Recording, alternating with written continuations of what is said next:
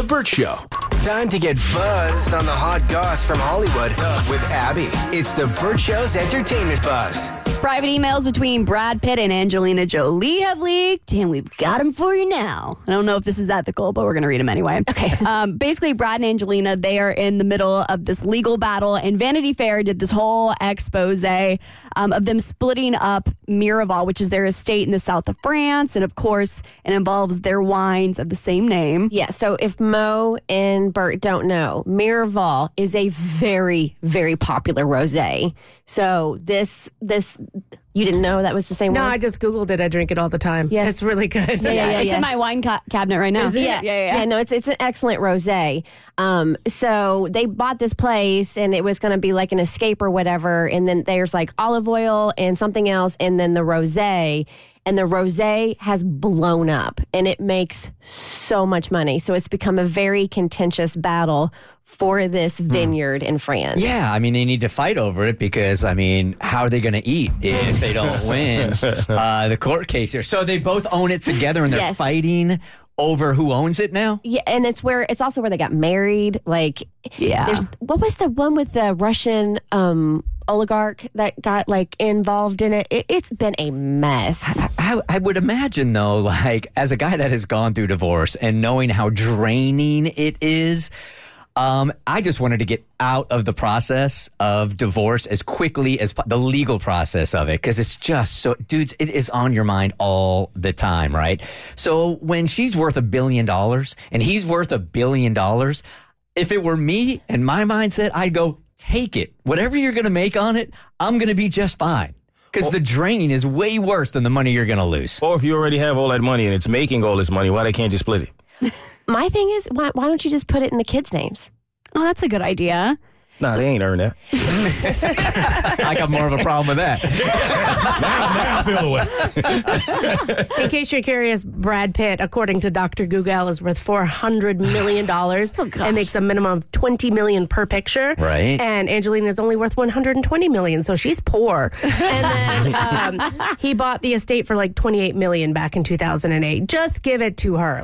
But at that point, I think you're digging in your heels, and ego isn't going to let you give it up. I'm not even saying give it to her. I'm saying let her purchase it for a much cheaper price just to get it off of your mental plate. There is no way I'm buying an estate that you bought while we were together and we were co-involved with. Well, that's why you make $100 million and Brad Pitt makes $400 million, Angelina. Listen, I'm prettier, okay? All right, let's get to these emails. Well, let's get to the good stuff. So it's getting contentious because Angelina cites in these emails to Brad that she believes that purchasing Miraval was actually the beginning of the end of their family. It's so sad.